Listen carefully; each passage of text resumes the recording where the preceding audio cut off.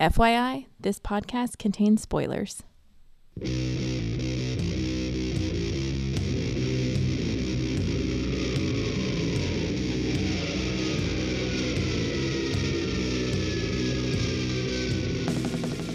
Hey everybody, welcome to episode 495 of the podcast that goes snicked. I'm your host Jason, and this is Knight's End. Yeah, we're going to focus on the end of Knights of X as we do a little bit more catching up on modern, current comics. And I apologize, I know I'm slipping back and getting behind again. It's just, it's been what it is. But I'm happy to talk about some comics, even though this is probably not my favorite stack of books. There's some decent stuff in here, definitely some conversation-worthy stuff. So, we'll go ahead and jump in. We're going to start off with Knights of X, which is the last issue number 5 of this volume. Well, I guess it was previously Excalibur, so this is the volume of Knights of X. I really thought I'd be doing a Gambit's Gumbo on this, because we're going to see kind of what happens to him from the story after he died in Otherworld. But there's also a nice big double-page battle scene that has several Wolverine characters. We have Logan, Laura, Daken, did I see Gabby somewhere, maybe? Yes, yep, Gabby down there. So, yeah, kind of the whole Wolverine family is really kind of highlights the bottom of this double-page splash. So we'll go ahead and treat it as a normal podcast book. There you go. So this is Knights of X number 5. This is written by Tini Howard, art by Bob Quinn, who I've really grown to like, colors by Eric Arciniega, letters by VC's Ariana Mayer, designed by Tom Mueller, and then Yannick Paquette and Alejandro Sanchez do the cover. It's a nice cover. It's Captain Britain Betsy sitting on a Krakoan throne, flanked by Saturnine and Merlin and some otherworld warriors, knights, whatever, kneeling in front of her in the foreground. It's a pretty cool cover. So, alright, in this one, basically, in Otherworld, the knights search for Gambit in the Siege Perilous. So remember that Apocalypse had given the Siege Perilous to Mr. M, and he had kind of made a new land called Mercator in Otherworld for it. And so since Gambit died or played the death card in Mercator, he really just went through the Siege Perilous. So that's what they're trying to figure out. So, yeah. So in Otherworld, the knights search for Gambit in the Siege Perilous. They see a literal castle of cards. I guess it's, your normal house of cards, right? This is a house of cards, but it's an old medieval castle in Otherworld. So they go check it out, because they're like, obviously that has to do with Gambit. Inside there are statues of multiple Gambits. They're attacked by a specter of Wrongslide. Remember, Wrongslide is Rockslide, kind of our first character that died in Otherworld, and we found out that resurrection doesn't work right. He came back, quote unquote, wrong. That's what they've been calling him, Wrongslide. It's kind of not a slur, but I don't know, not necessarily a good thing either. Anyway, I thought this was really interesting, because when they're in this castle, which is kind of inside Gambit's broken mind trying to piece itself together in the resurrection from Otherworld, I think it's interesting that they fight a physical manifestation of Wrongslide, because it's also a physical manifestation of Gambit's fear to resurrect quote-unquote wrong. So I think that's pretty cool. That was a nice little touch. Rachel uses her power to find our quote-unquote Gambit as his role of Horseman of Death. So that's what he's looking to be resurrected as, is the Horseman of Death that, of course, when he served Apocalypse. And that's when he had the ebony skin, in case you don't remember. It also allows Merlin to bring his army to a giant battle, which of course includes all our Wolverine fam, like I said.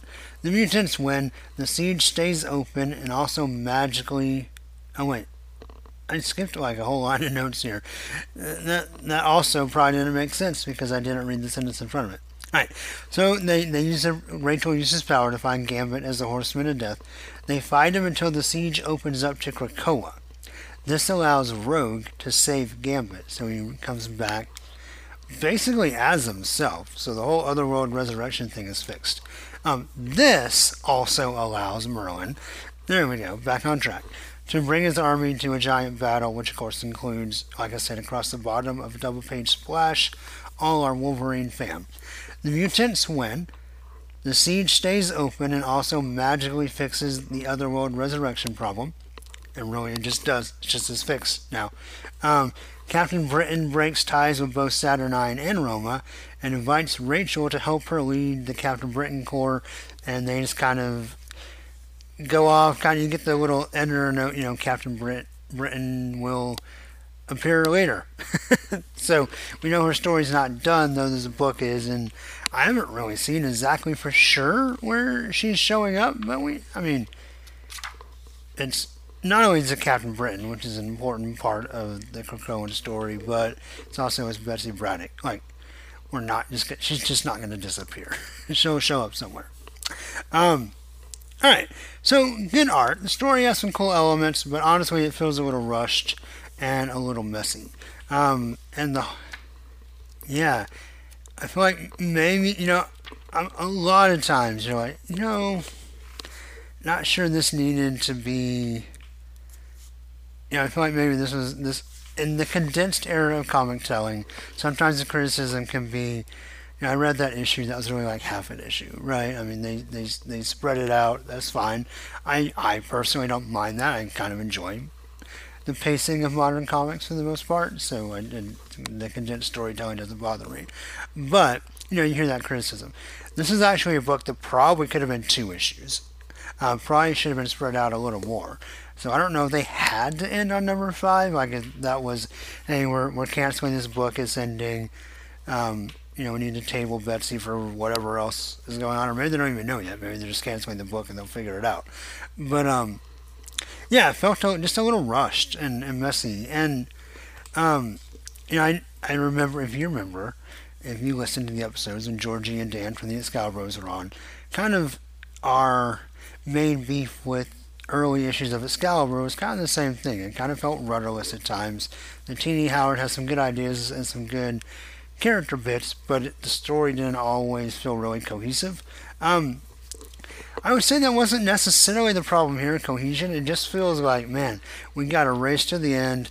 We have these check boxes that have to be checked at the end.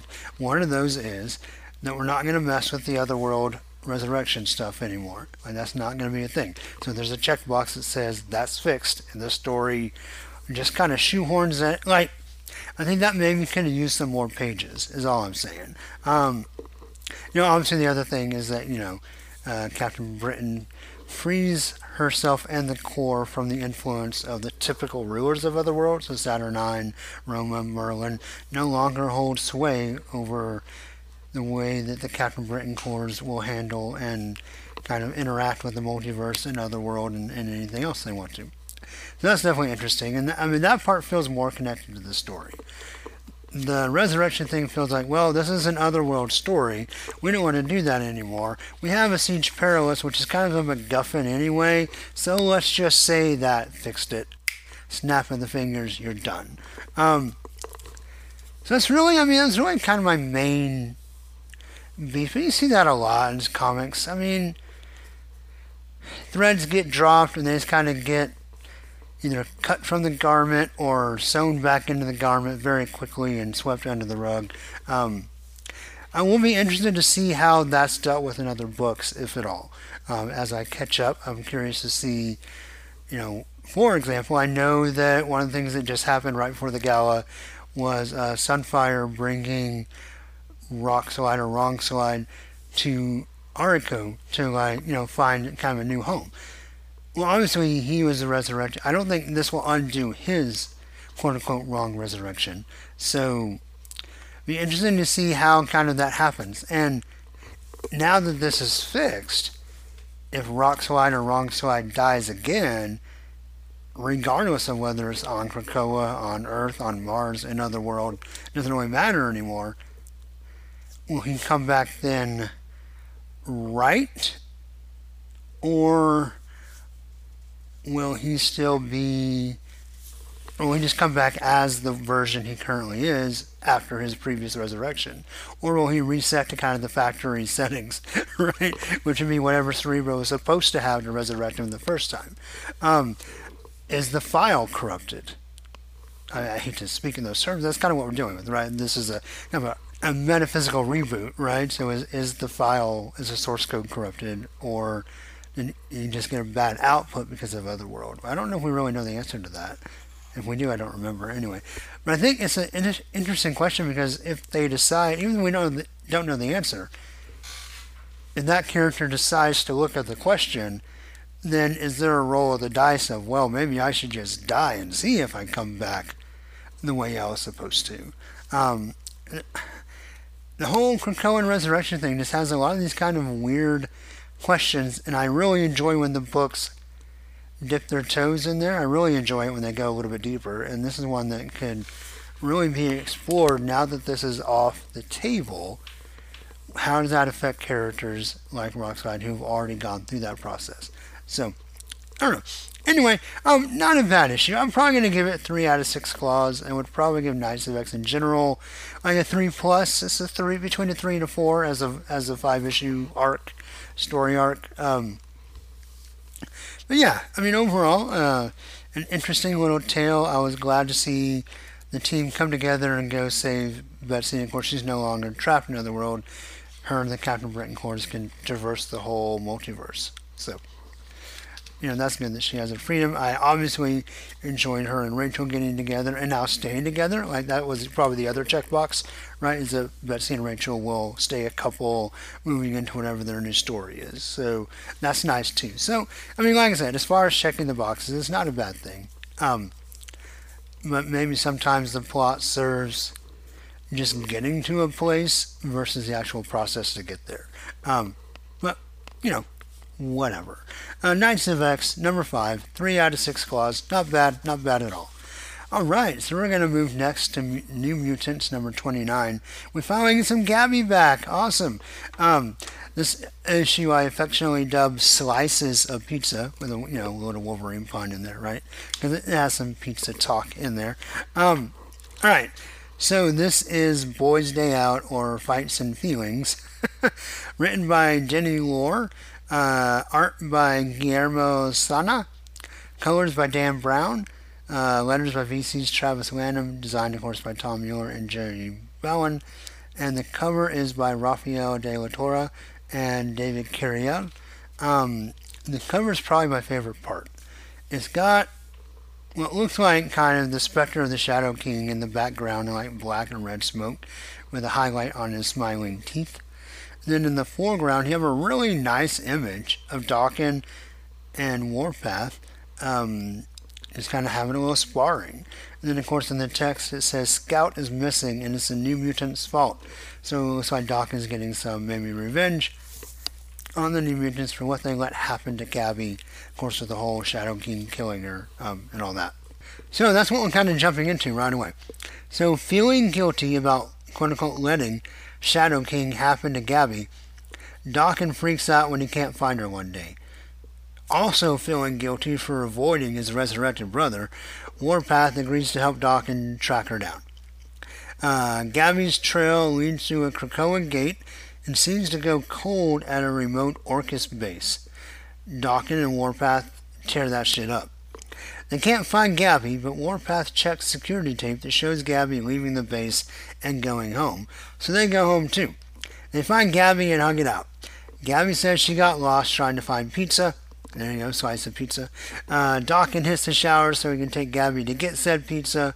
Warpath pulls Gabby aside and says he also saw a video of her taking out some other Orcus guys at the base. And Gabby says, well, I really did use the wrong gate on accident, but when I saw the base, I figured, why not? But Warpath assures her that his secret is safe with her. So first of all, maybe some highlights of the issue. There's a really fun... So on page 2. So page 1, we have Daken attacking Warpath, saying this is all your fault. They're in street clothes. And they slash and punch at each other.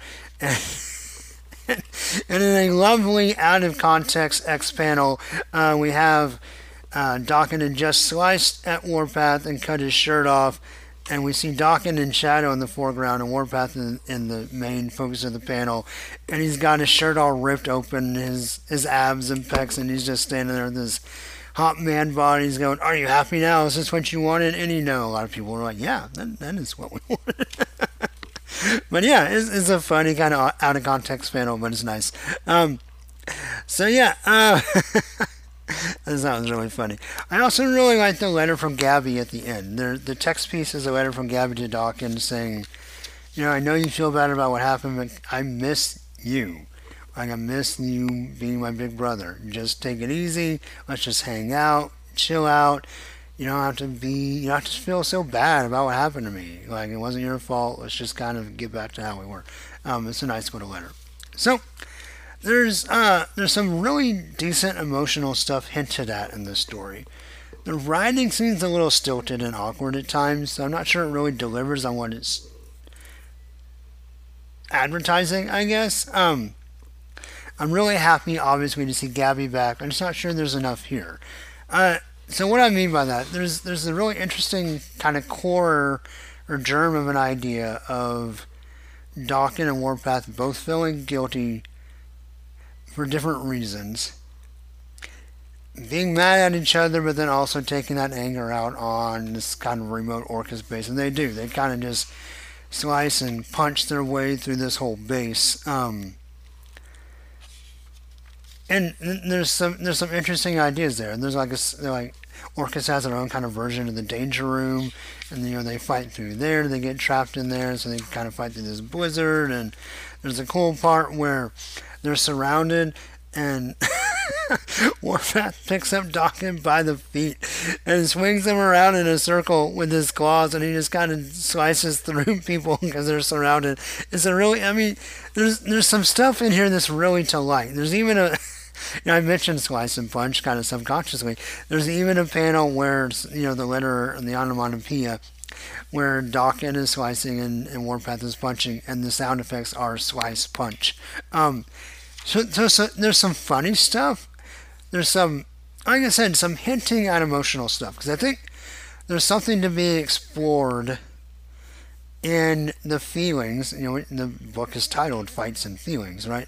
And the feelings that Daken and Warpath are kind of dealing with and having cathartic release for through this fight, and kind of them being strained buddies is an interesting idea. I just don't know if the writing's adept enough to really dig into that, and I don't mean that to like bag on anybody. I don't know if it really connected to me on the emotional level that I feel like it maybe could have. I also, the out of context panel aside, not real sure about the art. It's not really necessarily for me. Not going to say it's bad. I don't think it's bad. Like, it's not, like, looking at the discipline of comic art. It's not bad art. It just, I don't know, it just doesn't, maybe the whole point of my, I guess, relationship to this issue, which I was excited about reading, and then kind of disappointed in, is that it just didn't really, in both the writing and the art, I just kind of missed connecting with me. That doesn't make it bad. That doesn't mean it didn't connect with you, dear listener or listeners. Maybe for most of you, this connected and hit a home run. And if so, that's awesome. I love it. I think there's some good stuff here. It felt a little flat to me. And that's just me personally.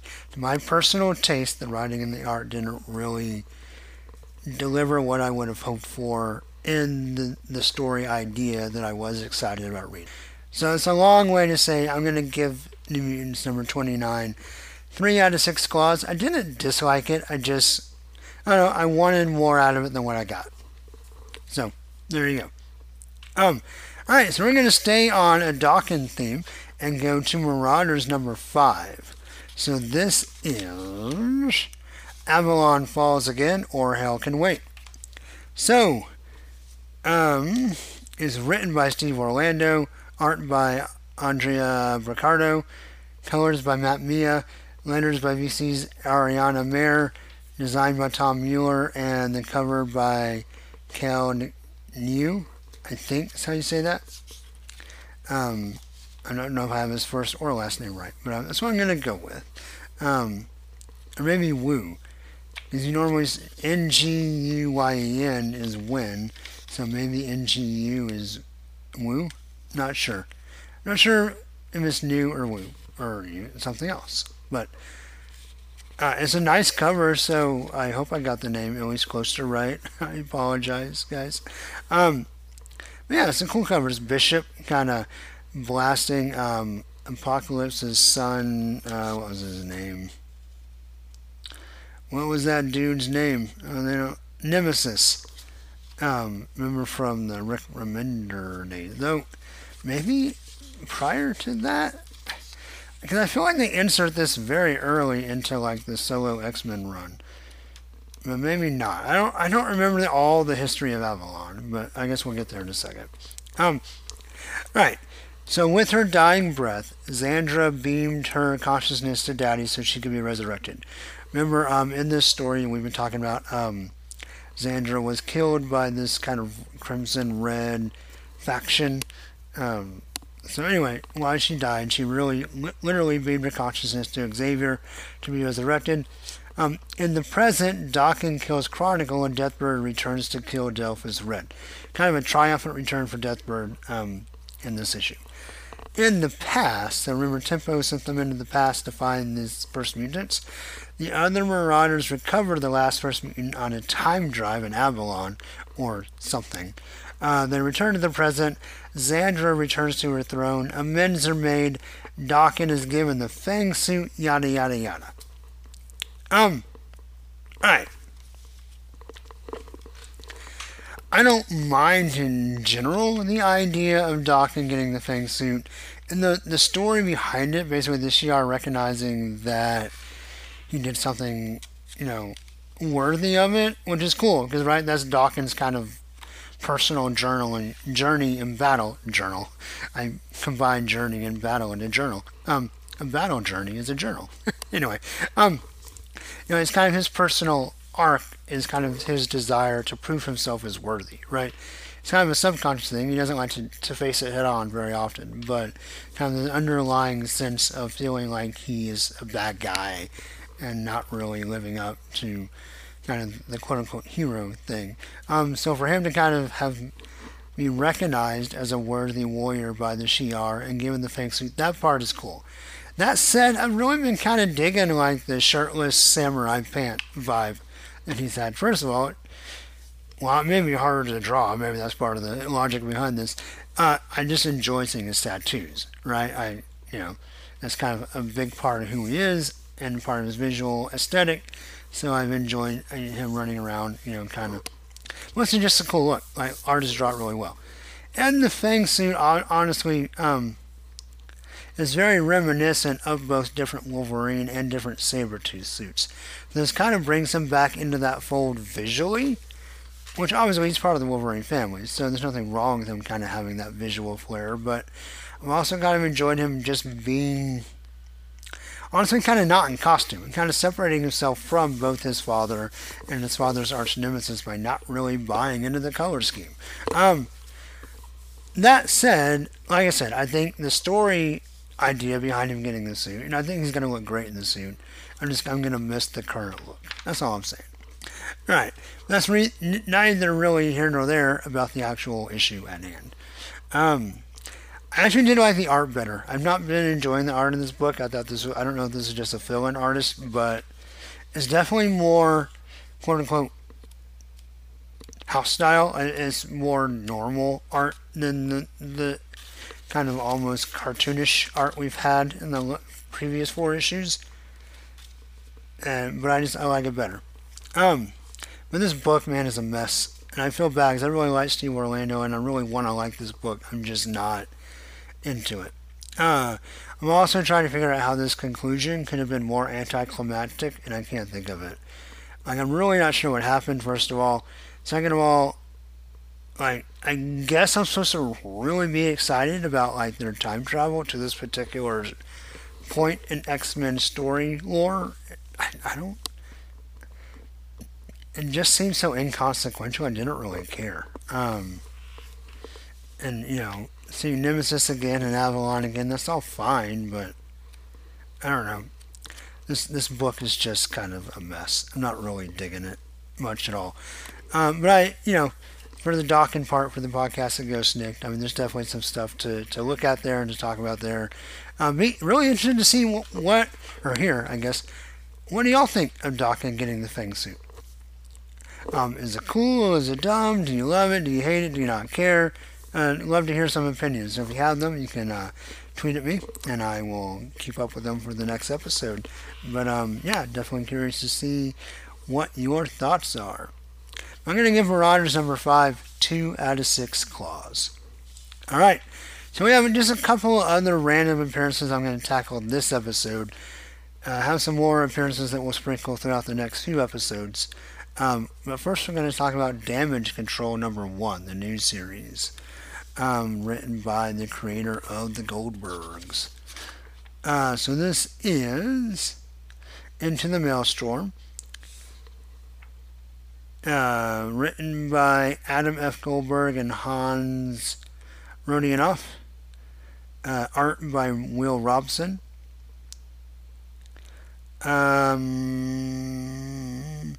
Ruth Redmond does all the colors, because I guess there's a different story. There's also Zapped and the Mother of Invention, written by Charlotte Fullerton McDuffie with art by Jay Foskett. So Ruth Redmond does all the colors, Clayton Cowles does all the letters by VC's.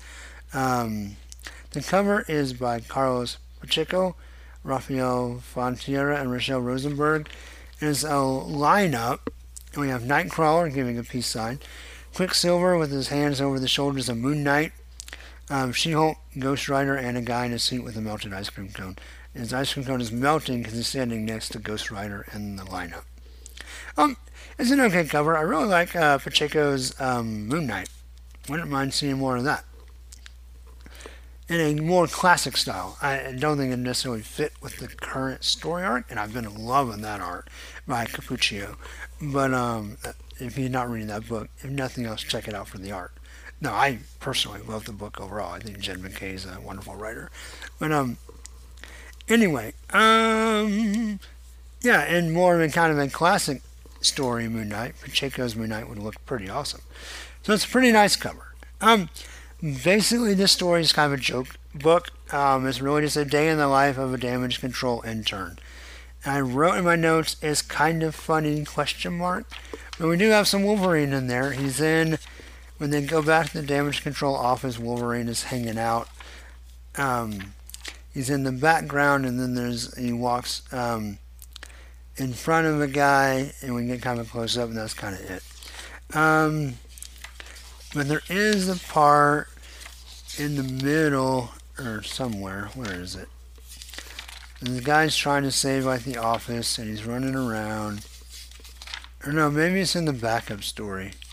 I think it is in the backup story, which I kind of don't remember what happened. I forgot to write it down. They're trying to fight Thanos.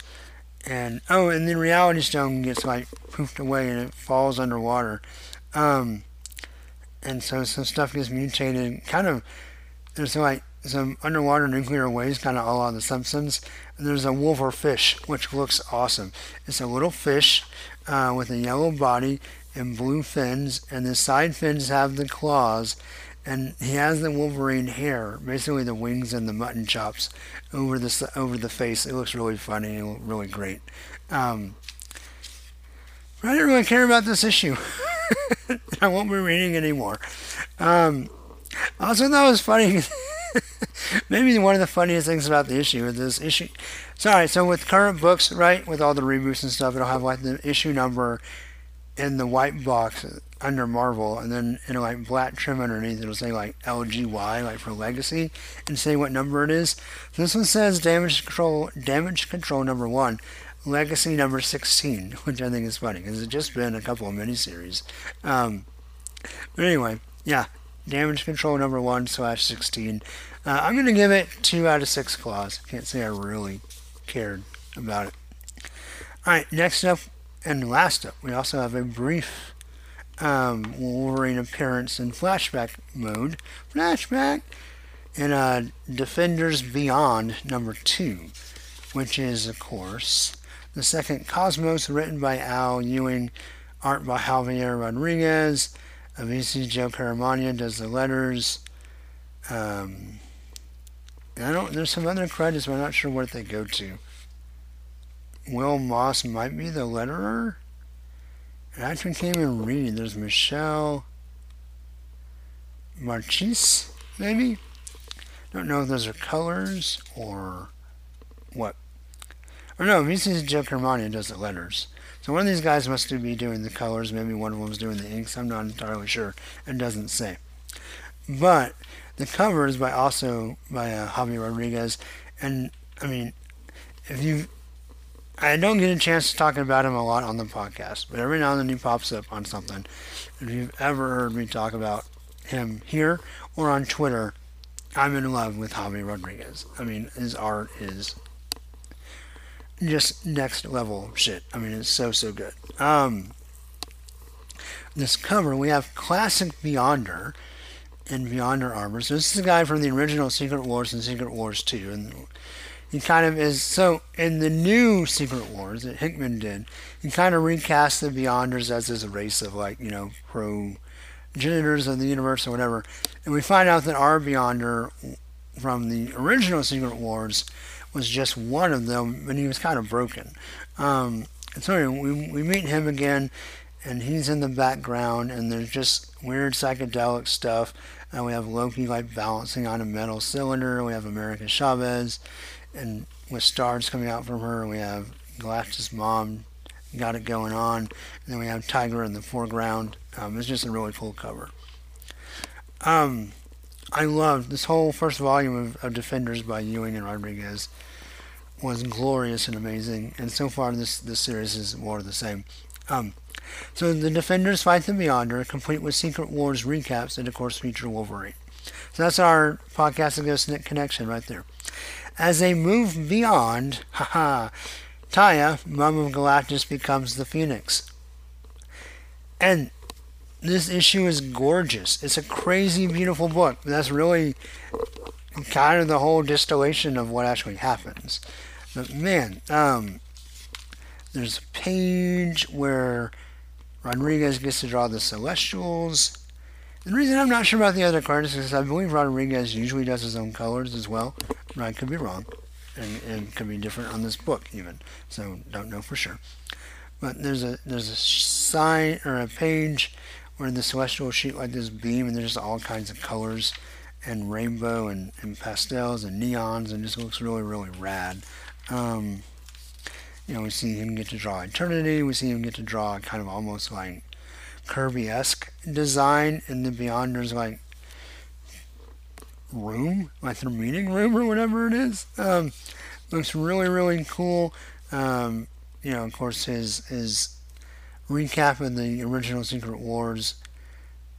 What's funny is the characters are almost more in the design of the action figures. You remember the Marvel Secret Wars action figures? Kind of the first Marvel action figures I really remembered, even before I even knew what they really were or how Marvel was all connected. And what I remember specifically is the Dr. Doom one had no cape, or the cape got lost really easy. It was just him in his tunic with his armor. And this figure, or this depiction of Dr. Doom in the Secret Wars recap, looks like that figure, dead on. It's great. And the Iron Man looks like that design as well. And it looks like it could be those figures. I really appreciate that. And there's a part where they're doing some stuff. America Chavez puts on the Mask of Eternity so she can punch the Beyonder through colors. That's really awesome looking as well. It's just really, really great art. Really, really crazy, beautiful book. I will say, I liked issue 1, and I've also already read issue 3, probably better than 2. I'm going to give 2, man, it's a high 5 out of 6 claws. I don't even really know, if I can put my finger on exactly why it's not 6 out of 6, but it's up there. It's just I know I said this already, just a crazy, beautiful book. It looks amazing, it's awesome, and I'm really loving both this series and its mini-series predecessor. Cannot recommend it enough. It's not just one of those, just read it for the art. While the art it is enough by itself, I mean, Alan Ewing's a great writer, so it's also just a really well-constructed book. So, yeah, so that's going to do it for this episode. Kind of keep it short and sweet. Sorry it was a little long coming. I'm trying to get stuff, I think I'm reading in an okay pace, is getting the recordings done. But I'm working on it. Hope you enjoyed this catch-up in this episode, and we'll do it again soon. So, as always, for the podcast at Go Snikt, you can like the Facebook page. Twitter is @SniktCast. Show notes and stuff at sniktcast.podbean.com. And everyone, please stay well, stay safe out there. And until next time, hugs and snicks. Bye-bye. And snacked.